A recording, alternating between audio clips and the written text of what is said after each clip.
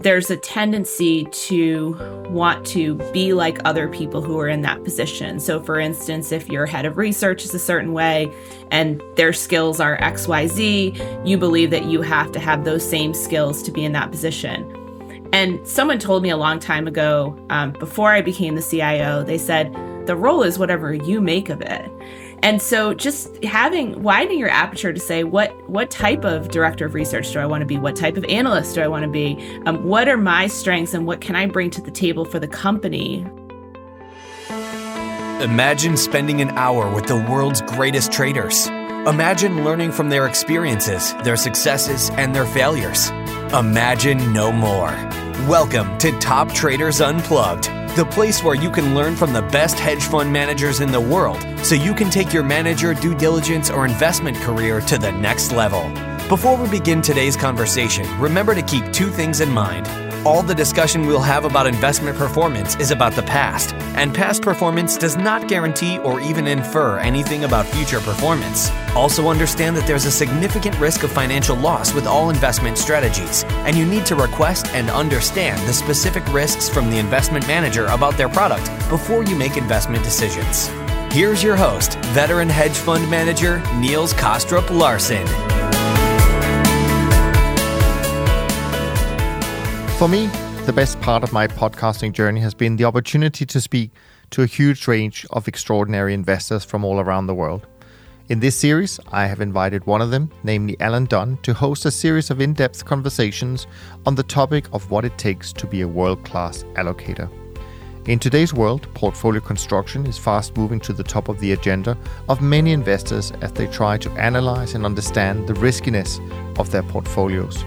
And with ever-increasing uncertainty around the globe, being well diversified across many different strategies and themes in your portfolio can mean the difference between ruin and survival when the next crisis emerge.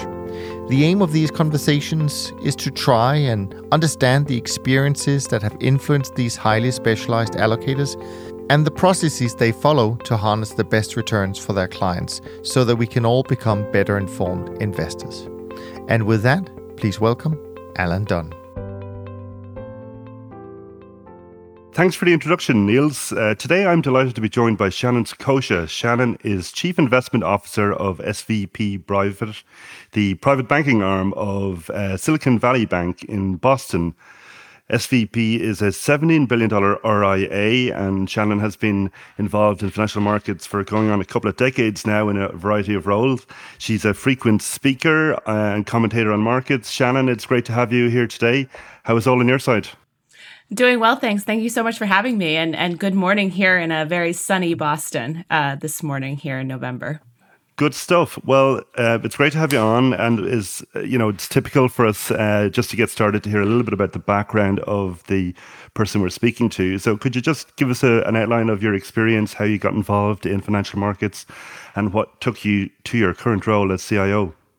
Absolutely. It was a little bit of a path for me, kind of going into college. I really expected to be in the medical field, actually. I was pre-med, looking to be an epidemiologist, which prior to the pandemic over the last couple of years, really no one knew what an epidemiologist did at the time, unless they had seen the movie Outbreak, which, if you recall, followed some CDC epidemiologists. But coming into my sophomore year of college, I fell in love with economics and decided that I wanted to do something as it related to economics in my career. Really anticipated actually being in academia, but got a job right out of school at State Street, which was a large custodial bank here in Boston. Spent about 6 years or so really on an institutional consulting path there, and decided that I wanted to switch over and be in the private wealth world. So joined a very small, what was at the time, I was the 10th employee of about a $900 million RIA, and really got to wear almost every hat from an investment perspective in the 16 years since I joined that small RIA. So really have done everything from fixed income and equity trading, equity analysis, equity portfolio management.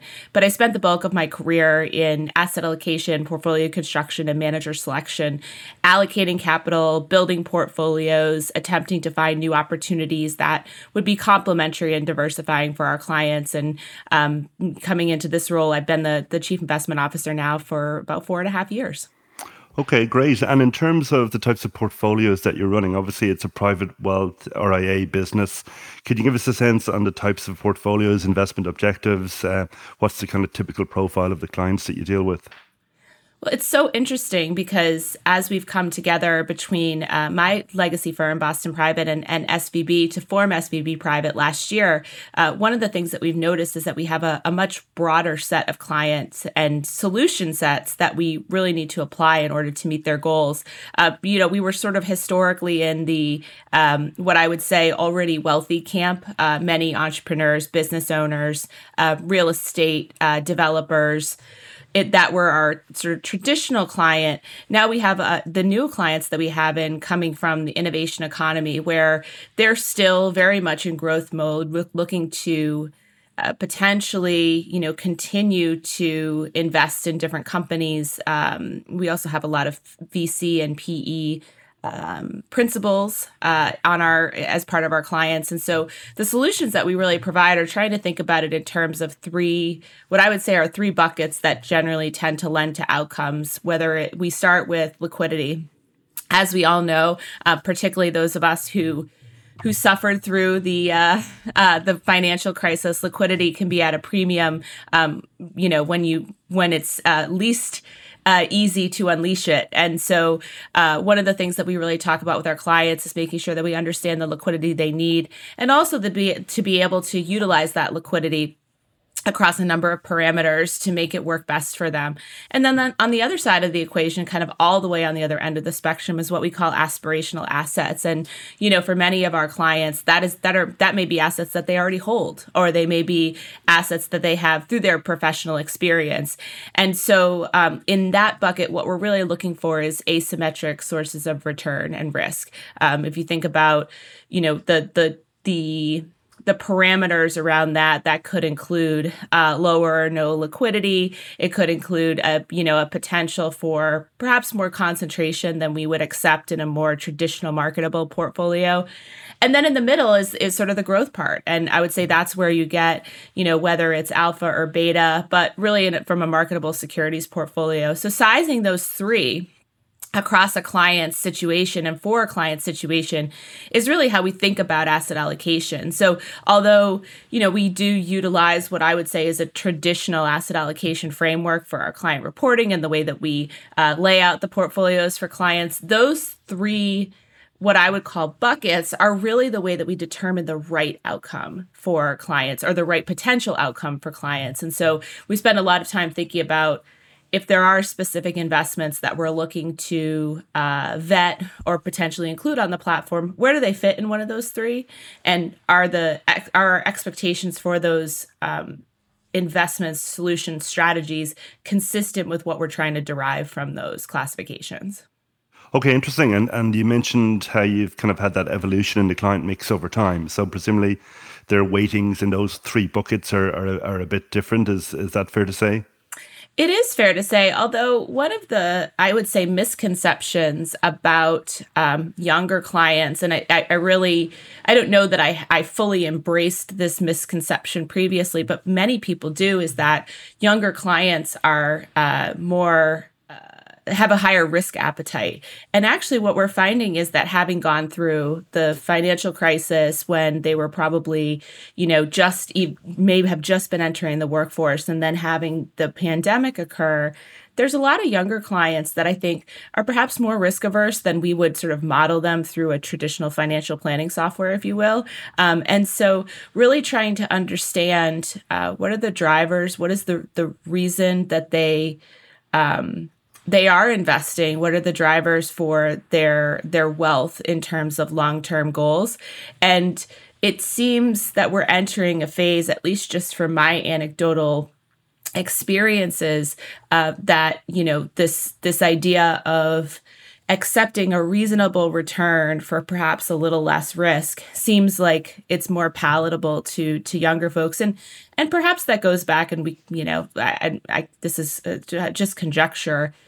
Perhaps it does have to do with the fact that they do have a long runway for earning, and so they're not worried about retirement per se, and for many of them, they're not even really worried about things like education or housing. They're still in that sort of prime spot of just consumption. And so I think, not really sort of knowing that they're going to continue to work for a long period of time and that the expectations are that they're going to make enough from an income perspective to really supplement allows them to perhaps be a little bit less risk on than clients who are closer to retirement and looking to really maximize their portfolio. Interesting, kind of the opposite to what you might expect. Absolutely. Really, yeah. And I mean, we can get into markets in a minute, which I'm sure we'll get into in depth. But one of the things I've been thinking about is we've had this very sharp change in the landscape. Interest rates in the US have gone basically from zero, and the message is they're going to 5%, which is I guess, a huge shift because, for the last number of years, a lot of investment behaviors were motivated towards, how could you generate 2, 3, 4%, and now you can pick up 5% just by not yet, but if you believe Jay Powell, you'll get it from T-bills pretty soon. So, do you think that's going to have a big shift in terms of investor behavior, or are you sensing that already, or how are you thinking about that? I do think it's going to be a big shift, and I know that this has been an incredibly painful year, and I think it's important to acknowledge that. I mean, I think that investment professionals tend to operate in the historical precedents and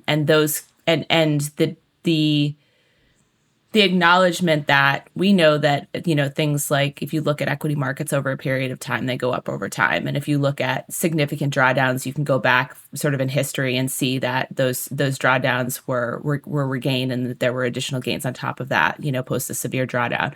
But in the moment, that's obviously very difficult. And so I think it's important to acknowledge that this has been a really challenging year. However, I would say that, this entry into a more normalized environment, particularly from a yield perspective, is going to result in two things. One, obviously, as you noted, there's going to be opportunities. There are alternatives, and there are, probably more alternatives that afford a return that is reasonable with less risk. And I think that that's not a situation that we've been in really for much of the last decade. I mean, we did see a rate hiking cycle prior to the pandemic, but it was very slow and sluggish. And there was really no, I would say, momentum or enthusiasm around it because, there were we were really hamstrung in terms of inflation on the deflationary side. So it was difficult for the Fed to get really aggressive. So I would say this more normalized yield environment produces more opportunities, but I also think it produces, and maybe this is sort of a longer term trend, it'll be interesting to see if this is borne out in the data. I think it probably creates more responsible capital allocation across the board. And so, there's much to be said right now in terms of what sort of excess have we been funding with zero interest rates here in the United States and globally. Frankly, we're not the only people who've engineered some speculation from an asset perspective here in the U.S. But I think it's thinking about, does this create a better crop of management teams? Does this create more realistic expectations for investors in terms of long-term returns? Do we enter an environment where, capital is seen as dear rather than disposable? And does that create, perhaps even, stronger forces for economic growth? That's sort of how I look at this. So the short term is a lot of pain and probably some continued pain and headwinds over the next couple of years as we reset to this environment.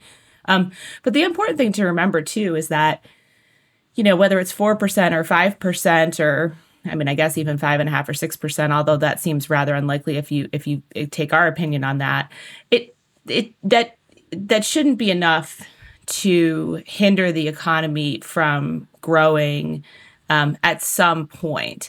And so I think that, you just kind of have to look out the other side and say, okay, are there some positive unintended consequences or intended consequences from this activity? And I think I'm in the boat that there are.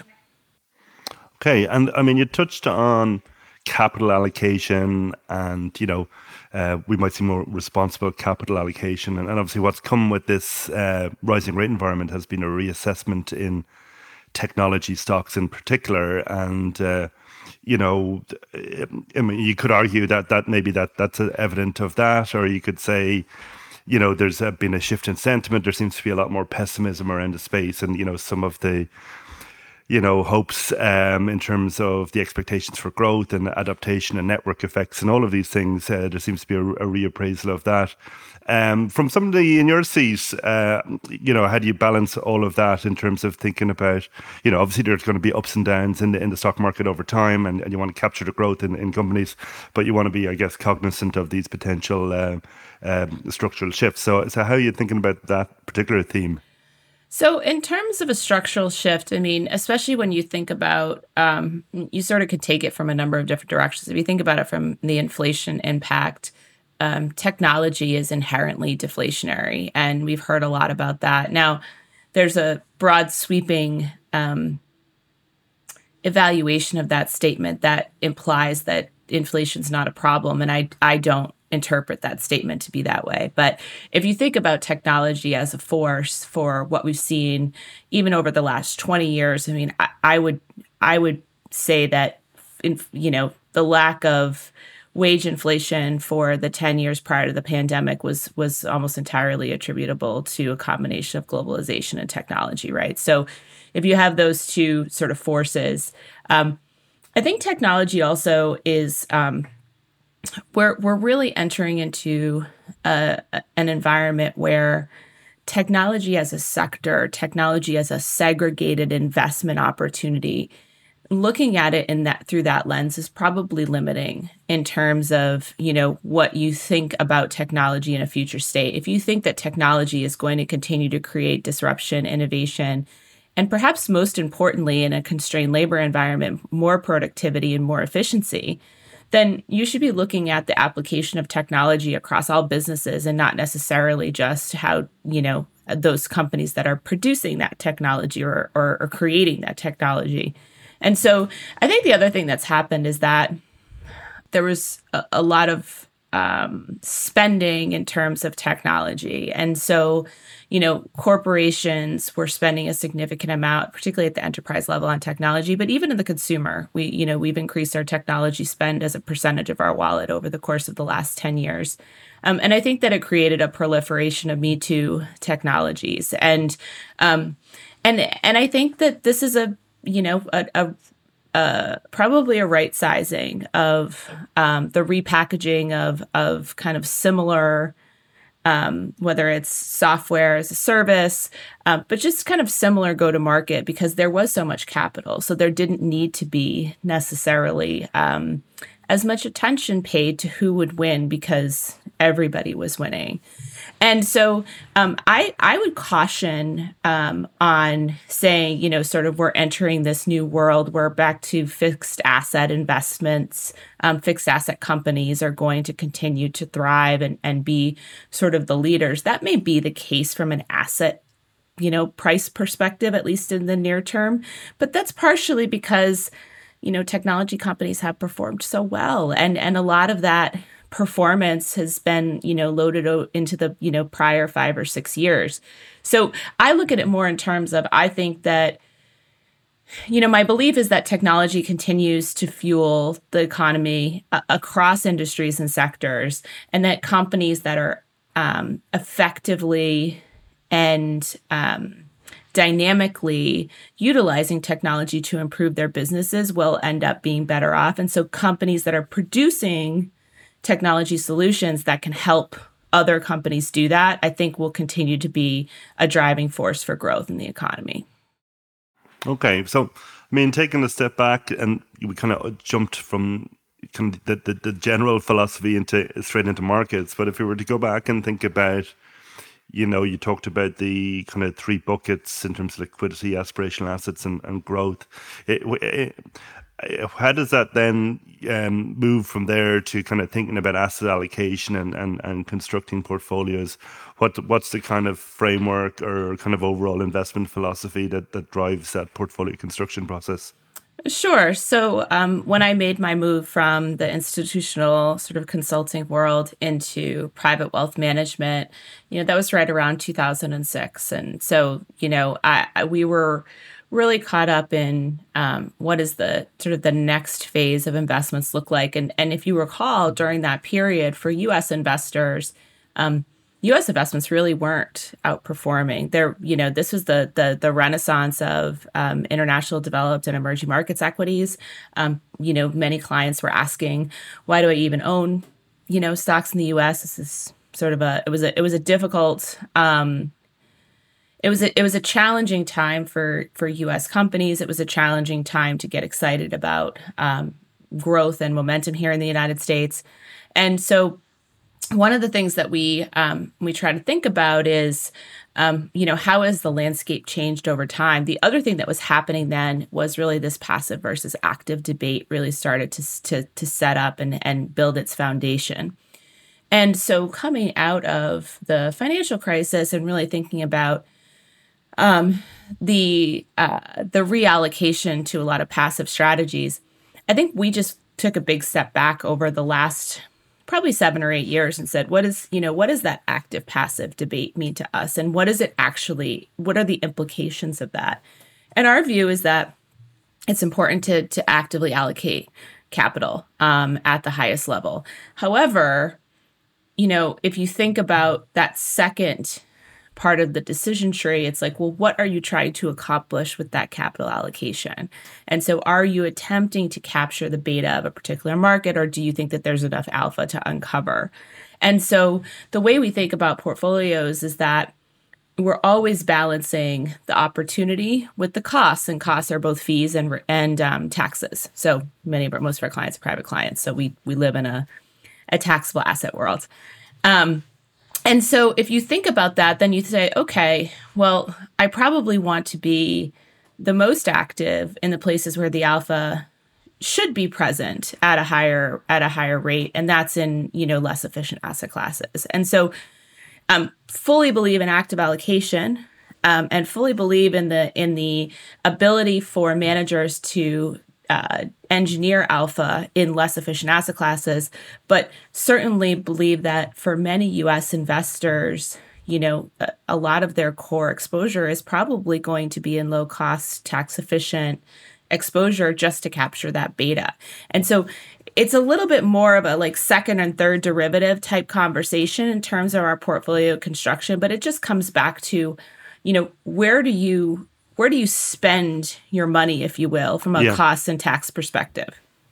So it's kind of like a core satellite with some passive exposures for certain core exposures, and then being willing to pay for certain strategies and markets. Is that it? Yeah, and I think so. I think a lot of people dilute that down completely to say, okay, all of our marketable exposure will be passive or factor-based exposure. We're not even going to bother with it. And we take a little bit more of a nuanced view. For instance, we believe that the bond market, for instance, is still very inefficient. And there's still a lot of opportunities if you're buying individual bonds to be able to not only potentially pick up better performance, potentially, but more importantly, if we think about that liquidity bucket that I talked about earlier, the best way to align your clients' assets and liabilities is through a portfolio of consistently maturing vehicles that provide cash without a transaction cost, right? So individual bond portfolios are a great example of, well, that's maybe not the most efficient way to express that exposure, if you will, but it's a way that you can actually add real value from that perspective. So, yeah, I would say, I mean, this has been, at least for me, a change in viewpoint over time. If we had this particular podcast probably with much inferior technology back in 2006, we would have been talking about how very much believed in active management at all levels, at the top level as well as at the implementation level, and that.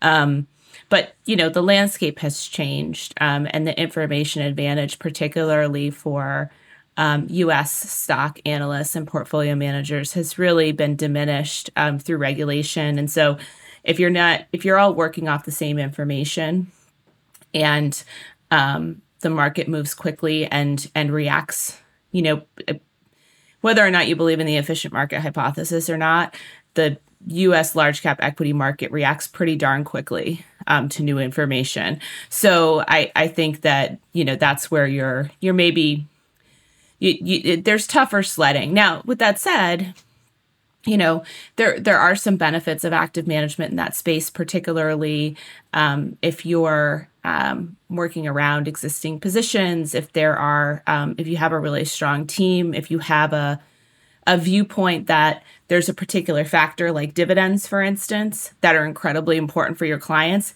Active management, even in U.S. large cap, can make sense. But it's just always thinking about, again, going back to the intent of your allocation. Why am I making this allocation? That should be driving what vehicle you're using or what strategy you're using to implement.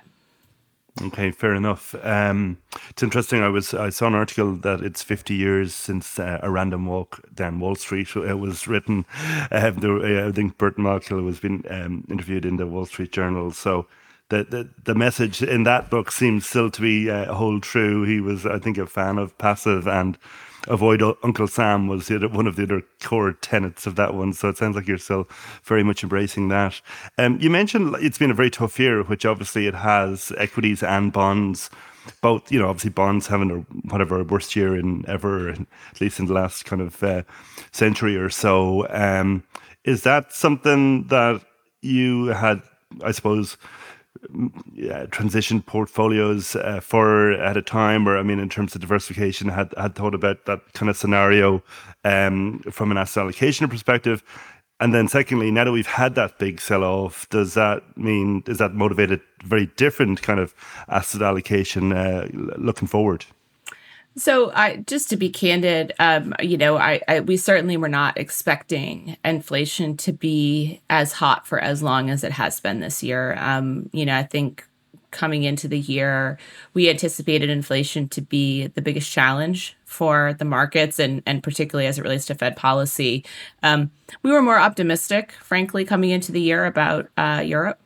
We really felt like there were opportunities there we were going to see a sort of broader economic recovery. Yes, we were going to see inflation, but all of the economies are going to be dealing with inflation. And so the war in Ukraine really upset a lot of our thesis kind of coming into this year, just in terms of the undue and frankly compounded pressure on Europe and the UK based on what we're seeing from a energy supply situation. We actually came into the year knowing that bonds were going to be under some pressure, and we had been structurally underweight for most of our portfolios to sort of what we would call our long-term strategic targets. And the reason for that was we didn't feel like we were, from a yield perspective, really being compensated for the duration risk that we were anticipating. And that proved to be true. But what I would say is that we had added some real assets exposure over the last several years. We had added some exposure to our platform, at least. Obviously, for each client, the scenario is different. But we had added some exposure to what I would say are more kind of structured opportunities that had higher correlation, whether it was to inflation or to commodities. And so those proved to be fortuitous during this year. And then in the middle of the year, sort of towards the end of the summer, we just looked at the risk reward opportunity in the fixed income market, for instance, and actually increased back to our neutral weight from a bond perspective, just feeling like a lot of the pain, there could continue to be some residual pain, but a lot of the pain had probably been felt, or at least the bulk of that in our assessment. And so our view was, with yields where they are, you are getting compensated, if you will, for some of the duration risk, which you certainly weren't getting compensated for in 2020 and 2021. So yeah, that's definitely changed. If you think about Sharpe ratio, for instance, and trying to maximize the amount of return for the risk, a lot of people think about that as just maximizing the return part, but lowering the risk level that can do a lot to improve your Sharpe ratio as well. And so I think that was where we really wanted to try to increase the potential opportunity to at least lower our risk and produce a similar return, if not a better return. Yeah.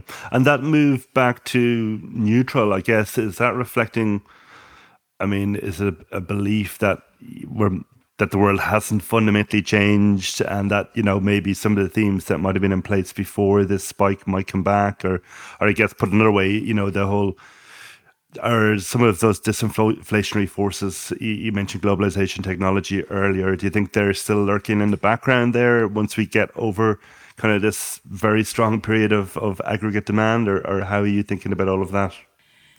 I would say that you don't even have to look at it in terms of getting back to deflation. I just think we're going back to a lower growth environment. And so, one of the things that I think gets lost in the shuffle a little bit from 2018 and 2019 in particular was that, we were in a manufacturing recession here in the United States due to the trade war with China. We were experiencing incredibly slow growth from a GDP perspective. There really wasn't a catalyst for any sort of escape velocity for the economy.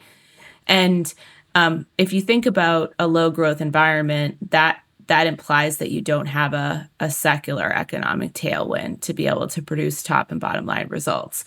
And so I just go back to if we're back in a low growth environment, then it comes back to execution, but it does imply that, inflation will ease, and that, the opportunities for more nuanced, potential in, on a company by company basis becomes more important. And so not that I would say, because we haven't obviously seen the rising tide lift all boats in the course of the last couple of years, but you certainly have felt like that, kind of big rush in demand and activity coming out of the summer of 2020 and the return certainly helped a lot of businesses really regain growth on the top and bottom line. And that's why we're seeing expectations for earnings growth come down next year. It's not entirely due to the fact that we're expecting this contraction in economic activity or the depth of, or implying there's a depth of that contraction that's expected. It's really, well, a lot of what you have has probably been pulled forward, and these growth rates are probably not sustainable. So going back to a lower growth environment, it really puts the emphasis on companies to engineer their own growth, whether it's through a number of things, M&A, buybacks, new products, CapEx. I mean, there's a lot of ways you can engineer growth from a revenue perspective, but most companies were not doing a great job of that prior to the pandemic because they were really focused just on financial engineering. And you mentioned, in terms of having some diversification in the portfolio with real assets and then certain structured opportunities that were kind of had a beta to commodities. Have you a place in the portfolios, or do you look at more hedge fund or alternative risk premium type strategies in that context for diversification? Or is that a challenge in terms of the kind of costs and taxes and vehicles, or how do you think about accessing those types of strategies, if at all? So it's a really good question. And I would say that our interest in those areas has been cyclical. And so if we go back to just prior to the pandemic, the couple of years there, our exposure to what I deem, I guess, what you call traditional hedge fund strategies. So equity long, short, relative credit, managed futures. It was pretty low. And it was pretty low because we felt like there really weren't, especially from trend following perspective, I think I did a podcast a couple of weeks ago with one of my colleagues in the bank on FX, for instance, and just looking at, if you think about central bank policy and how consistently similar that was, doesn't create a lot of opportunities there. And I would say that sort of goes for the commodity markets too. We really didn't see a lot of demand. And so, even, interest rates and duration and derivatives on that, very difficult to make money in that environment. What's really changed is sort of what we touched on at the top of the podcast is, there is potentially some bifurcation, differentiation, nuance now in what's happening in the markets. And that really does speak to managers who are making not only a positive call on something, but also a short or negative call. And so I would say the other thing that we anticipate happening, so that sort of speaks to equity long short, right? And whether you do that in sort of a on a limited sort of sector basis, or whether you're in a broad portfolio, is really a question for what your appetite is. But I mean, I think if you look at sector and industry specific long short funds, that's a really interesting space right now. The other thing that I would say that may become more of a opportunity, but I don't know if it's as good an opportunity in the hedge fund structure as it is in more of a traditional drawdown structure is in the credit market. We really haven't, for such a difficult year and so much uncertainty, we really haven't seen a meaningful impact on spreads. And, we haven't hit this wall. I mean, if you go back several years, I mean, how many market notes did I write about this refinancing wall of worry for triple B debt, right? I mean, that was just like everybody was concerned about that coming in, prior to the pandemic. Eventually, the Fed was going to raise rates. All of these companies were going to have to refinance at higher rates. It was, huge wall of worry. It's still there. No one talks about it anymore because we really haven't seen the spread widening that everyone would have expected in this uncertain environment. But I think that there's probably some opportunity in credit. Why do you think that is? I mean, because I was noticing that I was looking at some data earlier on and looking at the different ETFs, and the HYG hadn't seemed to have suffered as badly as emerging market debt or investment grade, and I was a bit perplexed about that. Yeah, given all you said about it was such a theme in kind of end of 2019. Now, obviously, I guess a lot of firms refinanced and the Fed did bail out the credit market in March 2020, but presumably a lot of that debt will have to be refinanced at some point again. And is that not a problem on people's radars? And you're clearly thinking about the opportunity that will eventually follow that. Well, I think people are less worried about it because I don't think it will be a wall, right? I think there'll be, fissures in that wall that create opportunity. Because I think companies have come into this. They came into the pandemic, for instance, with, much stronger balance sheets than one would have potentially expected. Where, corporate and consumer balance sheets are much better off, in much better condition than we were in 2006 and 2007, for instance. And so I feel that, with the ample cash, there's also, let's be honest, right? There's still a lot of dry powder out there in the private asset space that, would love to come in and take advantage of any sort of distress or softening, and probably wouldn't wait until it is truly distressed. And so there is a little bit less concern. I think, if you talk to distressed debt managers, for instance, I mean, they've been waiting for 10 years for an opportunity to buy anything that remotely sounds like or seems like distress. But I think it's less about kind of true distress and more about finding, potentially some pockets in the credit markets that are softer and could potentially be benefited by managers in particular who know how to work out credit. I mean, that is quickly becoming something that people don't know how to do. And they don't know how to assess the risk of a company that needs to refinance and can't necessarily refinance. And what is that, if you step into that void for them, what should you charge? And, how do you monetize that? So I just look at that as sort of a longer term opportunity to say, not everything that's been afforded a investment grade credit rating or even higher high yield credit rating maybe deserves that. But it's not going to be a one size fits all opportunity, which is why I think that, operating in the private space for that probably makes better sense than expecting there to just be some sort of huge spread blowout and being able to capture that in the public market. And you mentioned at the start of those comments, trend following, pessimism around the space, maybe in 2019, the changed environment that we're seeing in FX. And as you say, rates were anchored at zero around the world. Now we're seeing those divergences.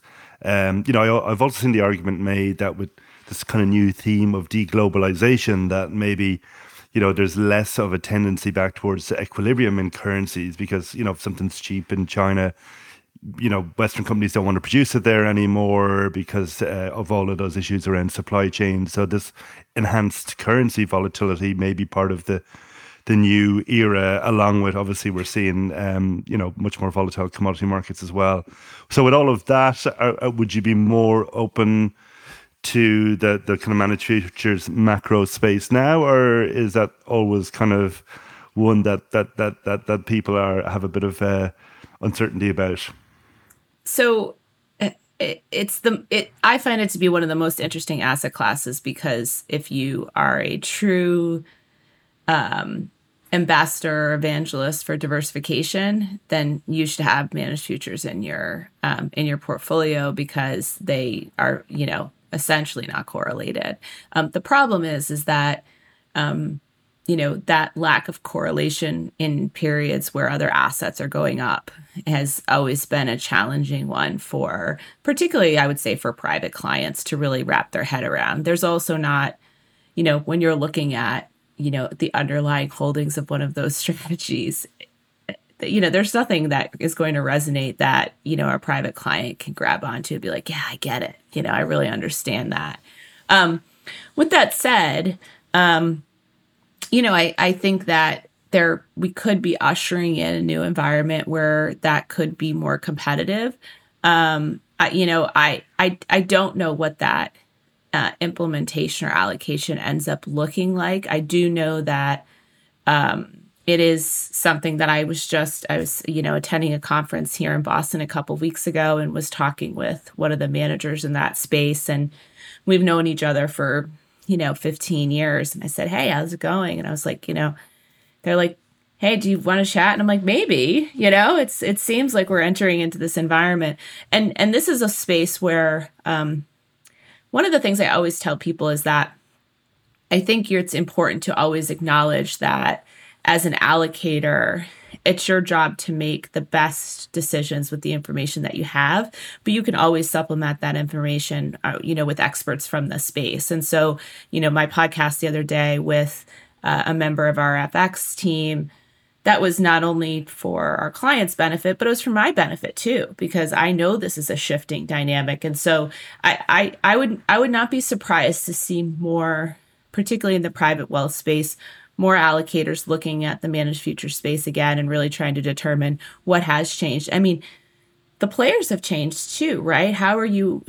So it's sort of I would say an area where a refocused emphasis, at least from a due diligence perspective, is probably warranted, because we are likely to enter into an environment that is more akin to what we saw prior to the financial crisis. And those strategies were able to deliver performance. And I think that's worth an acknowledgement in this environment. Some Yeah, no, for sure. I mean, that's certainly what we saw after the 2008 was a lot more interest in the space. And, but, some people might say from a fundamental perspective, there may even be more structural shifts underway at the moment. But that's obviously speaking from the managed futures perspective. But you touched on, due diligence there. So it's a good segue into manager selection. And I know you come from a kind of a manager selection background. So do you find that as a different kind of discipline, manager selection, relative to doing asset allocation? I do. But I think I really think that the way that I've always looked at it is that you can find an incredibly interesting theme or market opportunity. Or you could find really focus on an incredibly interesting manager and they have a great process. But, unless there's an intersection of those two, you're not fully capturing the opportunity. And so I always look at it in terms of I think that something like trade finance, for instance, is just incredibly interesting. It is a very esoteric niche opportunity set. The problem is that, you then need to find a manager that institutional quality, sustainable process, you can feel comfortable, putting in your portfolios and being partnered with them for a long time. And that's the disconnect there. And then there's even more strategies than I can count where you're like, oh, this is a really interesting strategy. It's an interesting team. But I mean, based on our worldview over here in the market, this is going to be a long time. So I would say the way we look at it is from the allocation, sort of longer term allocation, thematic ideas tend to drive idea generation on the manager side. But if there is a manager that we find through our process that we think is really interesting, but we just are waiting for that market opportunity, we've had managers kind of on the watch list for a couple of years until we felt like the environment was supportive for them, because we really do try to create a level of curation in our portfolio that makes sense. It's not too limited, but it's also not, it's not meant to be inclusive of the entire investment universe at any given time. It's really focused on, if we're allocating capital over the next few years, what are the types of strategies we should be utilizing? And, you say if you come across a great manager or a great team, so what does that look like, or what are the kinds of criteria you have for assessing, obviously there's, I guess, the qualitative, quantitative factors, but, taking a step back and the managers you've really, rated over time, any characteristics that you would think stand out in great managers? Yeah, so our team has done an incredible job of focusing over the last few years on refining our approach and what makes it different. And I think one of the things that they've very much focused on, which I think lends itself to probably a good positioning, if you will, going into the next few years, is this idea of continuous improvement, and the fact that we believe we are in a very dynamic period for the markets, for the economy globally, for what's happening in terms of expectations for asset classes are changing, expectations for return are changing. And so seeing managers that can be introspective, I hate to use the word humble, but acknowledge where their process may need to change. I think from an institutional lens, the check boxes were always any process, people change, process, people, philosophy changes. And if you said no, that was a positive. And actually for us, saying no over and over again for years and years against the backdrop of a shifting environment doesn't make a lot of sense. And so the other thing is, diversity of thought. And so thinking about the fact that, at some of the best firms, bringing in, perhaps team members who haven't been working, quote unquote, on Wall Street for their entire existence, provides a different lens. I mean, I know when I go out into the field and I meet with actual companies, I get a much better sense of, what I'm reading in the data in terms of how that is actually being expressed by these companies and the challenges. And it's the same thing, right? Go out there and find experts in the space. So we look at, if it's a given manager, what's worked over time, what parts of their process do they think are critical to being able to continue to produce similar strong returns, but what ways have they changed their process, or are looking to change their process, and is that ongoing introspection actually a part of their firm, a fabric of their firm, or is it something that only occurs when a calamitous mistake has been made. And so I think that allows us to see the manager as kind of something that's evolving. They're evolving their process, and so we can see it as a longer term relationship because we know that they're going to continue to evolve just as we're evolving in our thought processes. Interesting. It's one of the things you find in the managed feature space as well is that there's kind of constant tension between looking for ongoing improvement and then in style drift or excessive tinkering. But yeah, I think it's a very good point about that kind of introspection, but even without the calamitous error, as you say, that's why if you can have that when it's not just being forced by some kind of big down month or a big down year. And in terms of, that process for selecting managers, obviously, it's easy to have your checklist of people, process, whatever else that everybody does. But then you get to the end of it and then you realize, well, actually, we've been influenced by some kind of behavioral bias here. Do you find that in the manager selection process, and have you developed any kind of skills for kind of keeping those in check?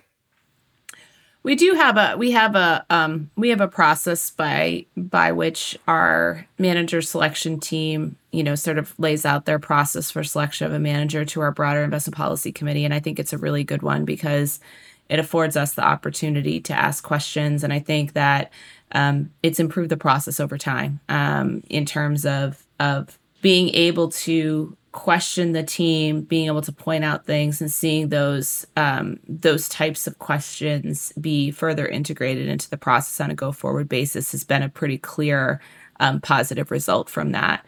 I think the other thing too is that, like I said, I think it's when you're working with private clients in particular, and I think just across the board, I think that investment people have a tendency sometimes to end up in sort of intellectual silos.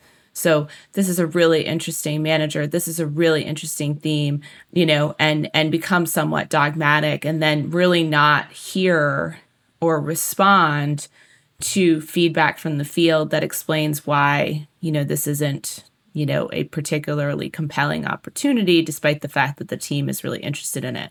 So I would say the bias that I try to make sure is that, we're not attempting to find the next awesome strategy to the expense of something that actually can be utilized as part of client solutions. And so, and that's why I think it's really important to have a good dialogue between, the advisors in our case and the strategy folks on my team and then the managers folks to make sure that we're all listening to each other and assimilating that feedback into our process. Because if you're not doing that, you end up with a bunch of strategies on your platform that nobody's using. And that's frustrating for the manager search team.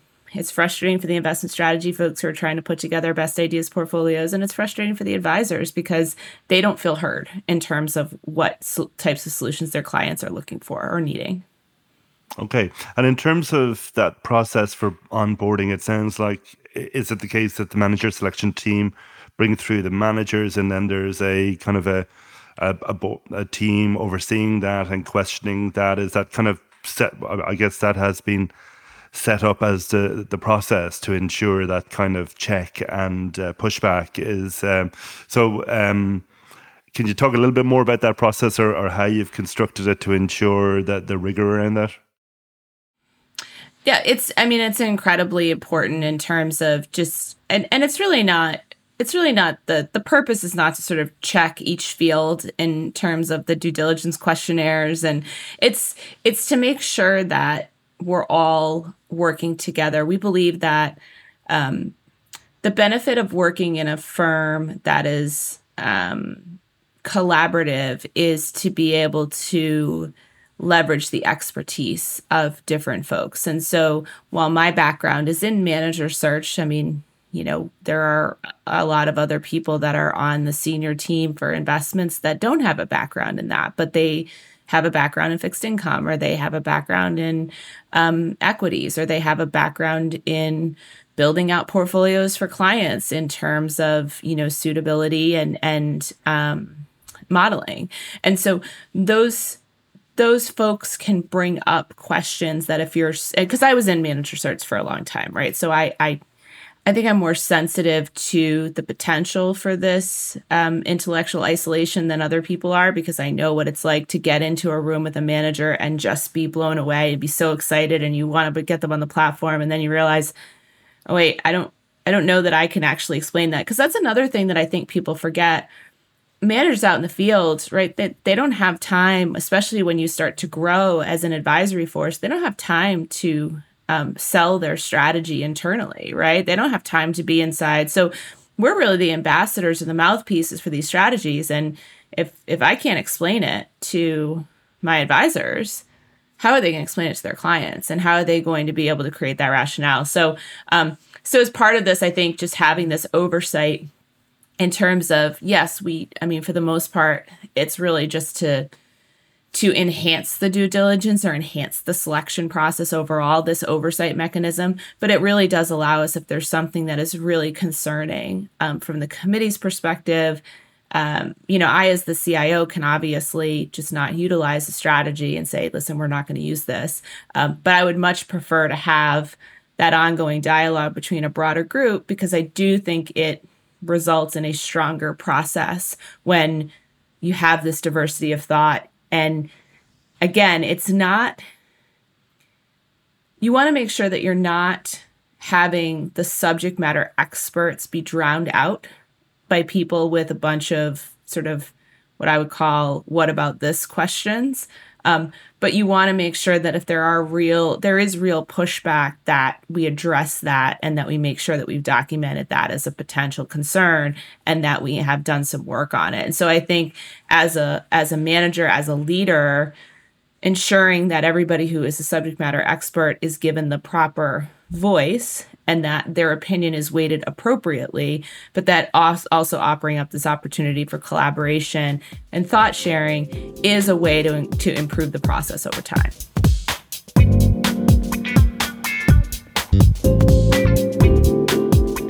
I just wanted to shift gears a little bit and get your perspective on the industry more generally. Obviously, you've been in an organization that has gone through a couple of acquisitions and mergers, and there's obviously a general trend towards consolidation in the RIA industry in the US.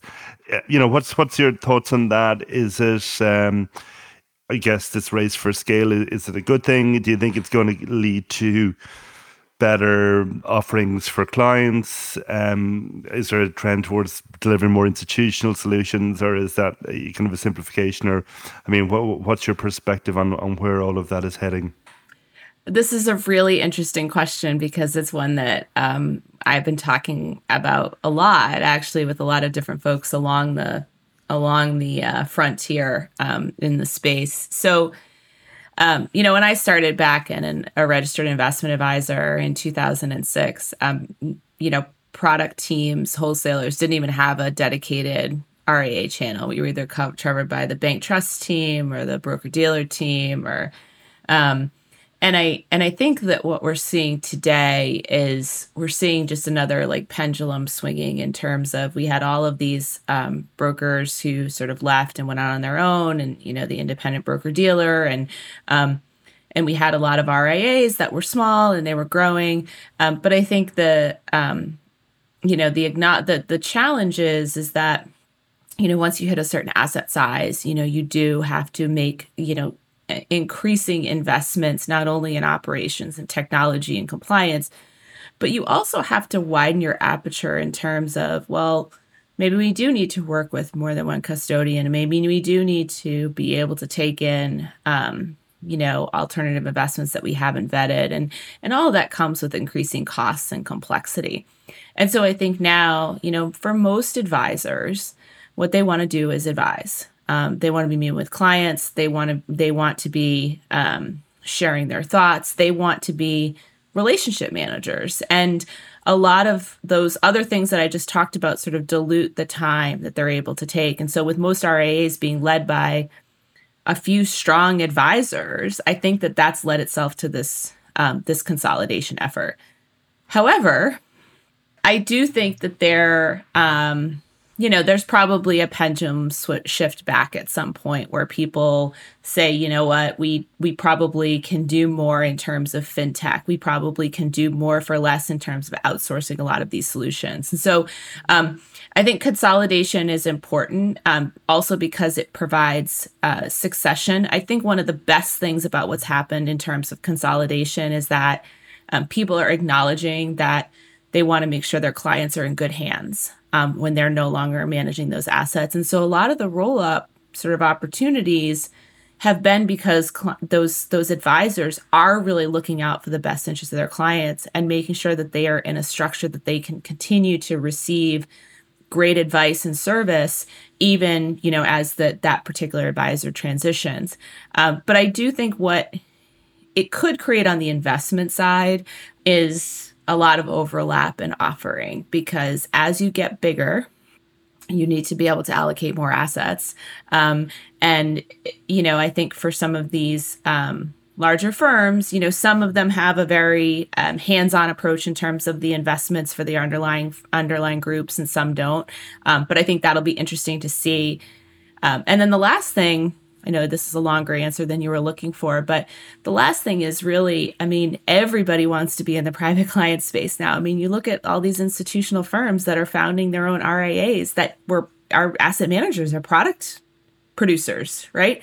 Like, oh, why are we going to these RIAs and then they're putting a fee on top of it? Like, why, we want that, that's a really interesting change, because dealing with people like me and my team versus dealing with the end clients for some of these large asset managers, that's a whole different ballgame. So I'm interested to see how successful those efforts are. But again, I think it just comes down to private clients, RIA clients are, they're in high demand, and there's a lot of competition for them. And so companies are just trying to find different ways to capture that sort of growing universe of very important investment opportunities. But so from an investment perspective, you think greater similarity maybe between the offerings as everybody gets bigger and has to be able to deploy large amounts of capital? That's kind of your potential takeaway, I guess, is it? Yeah. And also, it's, I think there's a lot of, it's much easier to apply kind of an institutional framework if you're going across the board. You have a scorecard. You're probably not, again, I don't work in one of those larger firms, but that have been sort of this kind of aggregator model. But I don't know that you're that incentivized to work with a manager, for instance, that has a really high minimum that only can be appropriate for your ultra high net worth and family office clients, for instance. For us, even if those strategies are not for the broad footprint of our client base, wow, they're really, they're a way to get exposure to a new space. They're a way to get exposure to other investors. They have many advantages that can be afforded to the due diligence process just by partnering with those types of strategies. And I feel like those teams may miss out on some of that if they're really just focused on what can we do for the broad set of clients that we're now working with. Interesting. Interesting space. It's obviously going to in the state of a lot of flux at the moment, so we'll see how all of that shapes up. Before we wrap up, we normally just like to ask our guests, about, obviously we've talked about your journey towards becoming CIO. If you were to give some advice to people starting off or not quite as far along in their careers as you are, about skills to develop, things to read, things to do if they want to, run multi-asset portfolios, do asset allocation for private clients, and ultimately be a CIO, what would you say to people? So there's sort of two things that I would say. One is communication, having the ability to communicate across multiple mediums, verbally, in writing, in person, in large groups, making sure that your messaging resonates, remembering that the use of terms and phrasing and narratives that people can really understand and can digest, but also reiterate is really important. I think that that's something that I've learned, that, you don't have to use a lot of jargon to sound really smart. What you have to do is make people understand what you're saying, and that gives you much more credibility. The thing on the path, so I think and this probably is maybe a little bit different from my seat because I'm a woman who's a little bit on the younger side. When I came into a chief investment officer role, I think that depending on who you work for and who you work around and what you see in your community, there's a tendency to want to be like other people who are in that position. So for instance, if your head of research is a certain way and their skills are XYZ, you believe that you have to have those same skills to be in that position. And someone told me a long time ago, before I became the CIO, they said, I made a comment like, well, I'm not really good at this. And they're like, the role is whatever you make of it. And so just widening your aperture to say, what type of director of research do I want to be? What type of analyst do I want to be? What are my strengths and what can I bring to the table for the company as part of that? And so, not every chief investment officer does their job the way I do my job. And some people do the job wildly differently. But what I've done is I've said, these are the things that I think I bring to the table. This is where I can benefit the company most. And then I filled my team with people that maybe do those things that I don't do as well, in order to create a better group and a better function. And so just don't get caught up in trying to think about what is the ideal XYZ person for a position. Try to think about, I want to get to that position, and how do I make myself the best that I can be to be able to contribute to the company. And it's just much easier than trying to follow directly in someone else's footsteps. Great. It sounds like very sound advice. Well, thank you very much. I do actually think that makes an awful lot of sense. But we're over an hour, so I'd just like to say thanks very much for coming on. It's been great speaking to you. We've learned a lot. So with that, I'll pass back to Niels. Thank you so much, Alan and Shannon, for some great insights into the registered investment advisor world, and where you managed to cover quite a lot of ground. I thought it was really interesting to hear Shannon talk about how the younger generation is starting to change their requirements when it comes to the expected returns, but also the risk levels they're willing to take, as this may well drive a change in how asset allocation is done for these generations. Also, I appreciated Shannon's acknowledgement that alternatives such as managed futures and trend following should play a bigger role in portfolios, even if it's still a bit of an uphill battle to explain the lower returns during time of strong equity bull markets. Shannon's insights as to what they look for in their manager selection in terms of identifying the critical parts of a manager's process, but also how the manager is looking to improve upon these, was quite interesting. But of course, there are so many more gems in this conversation.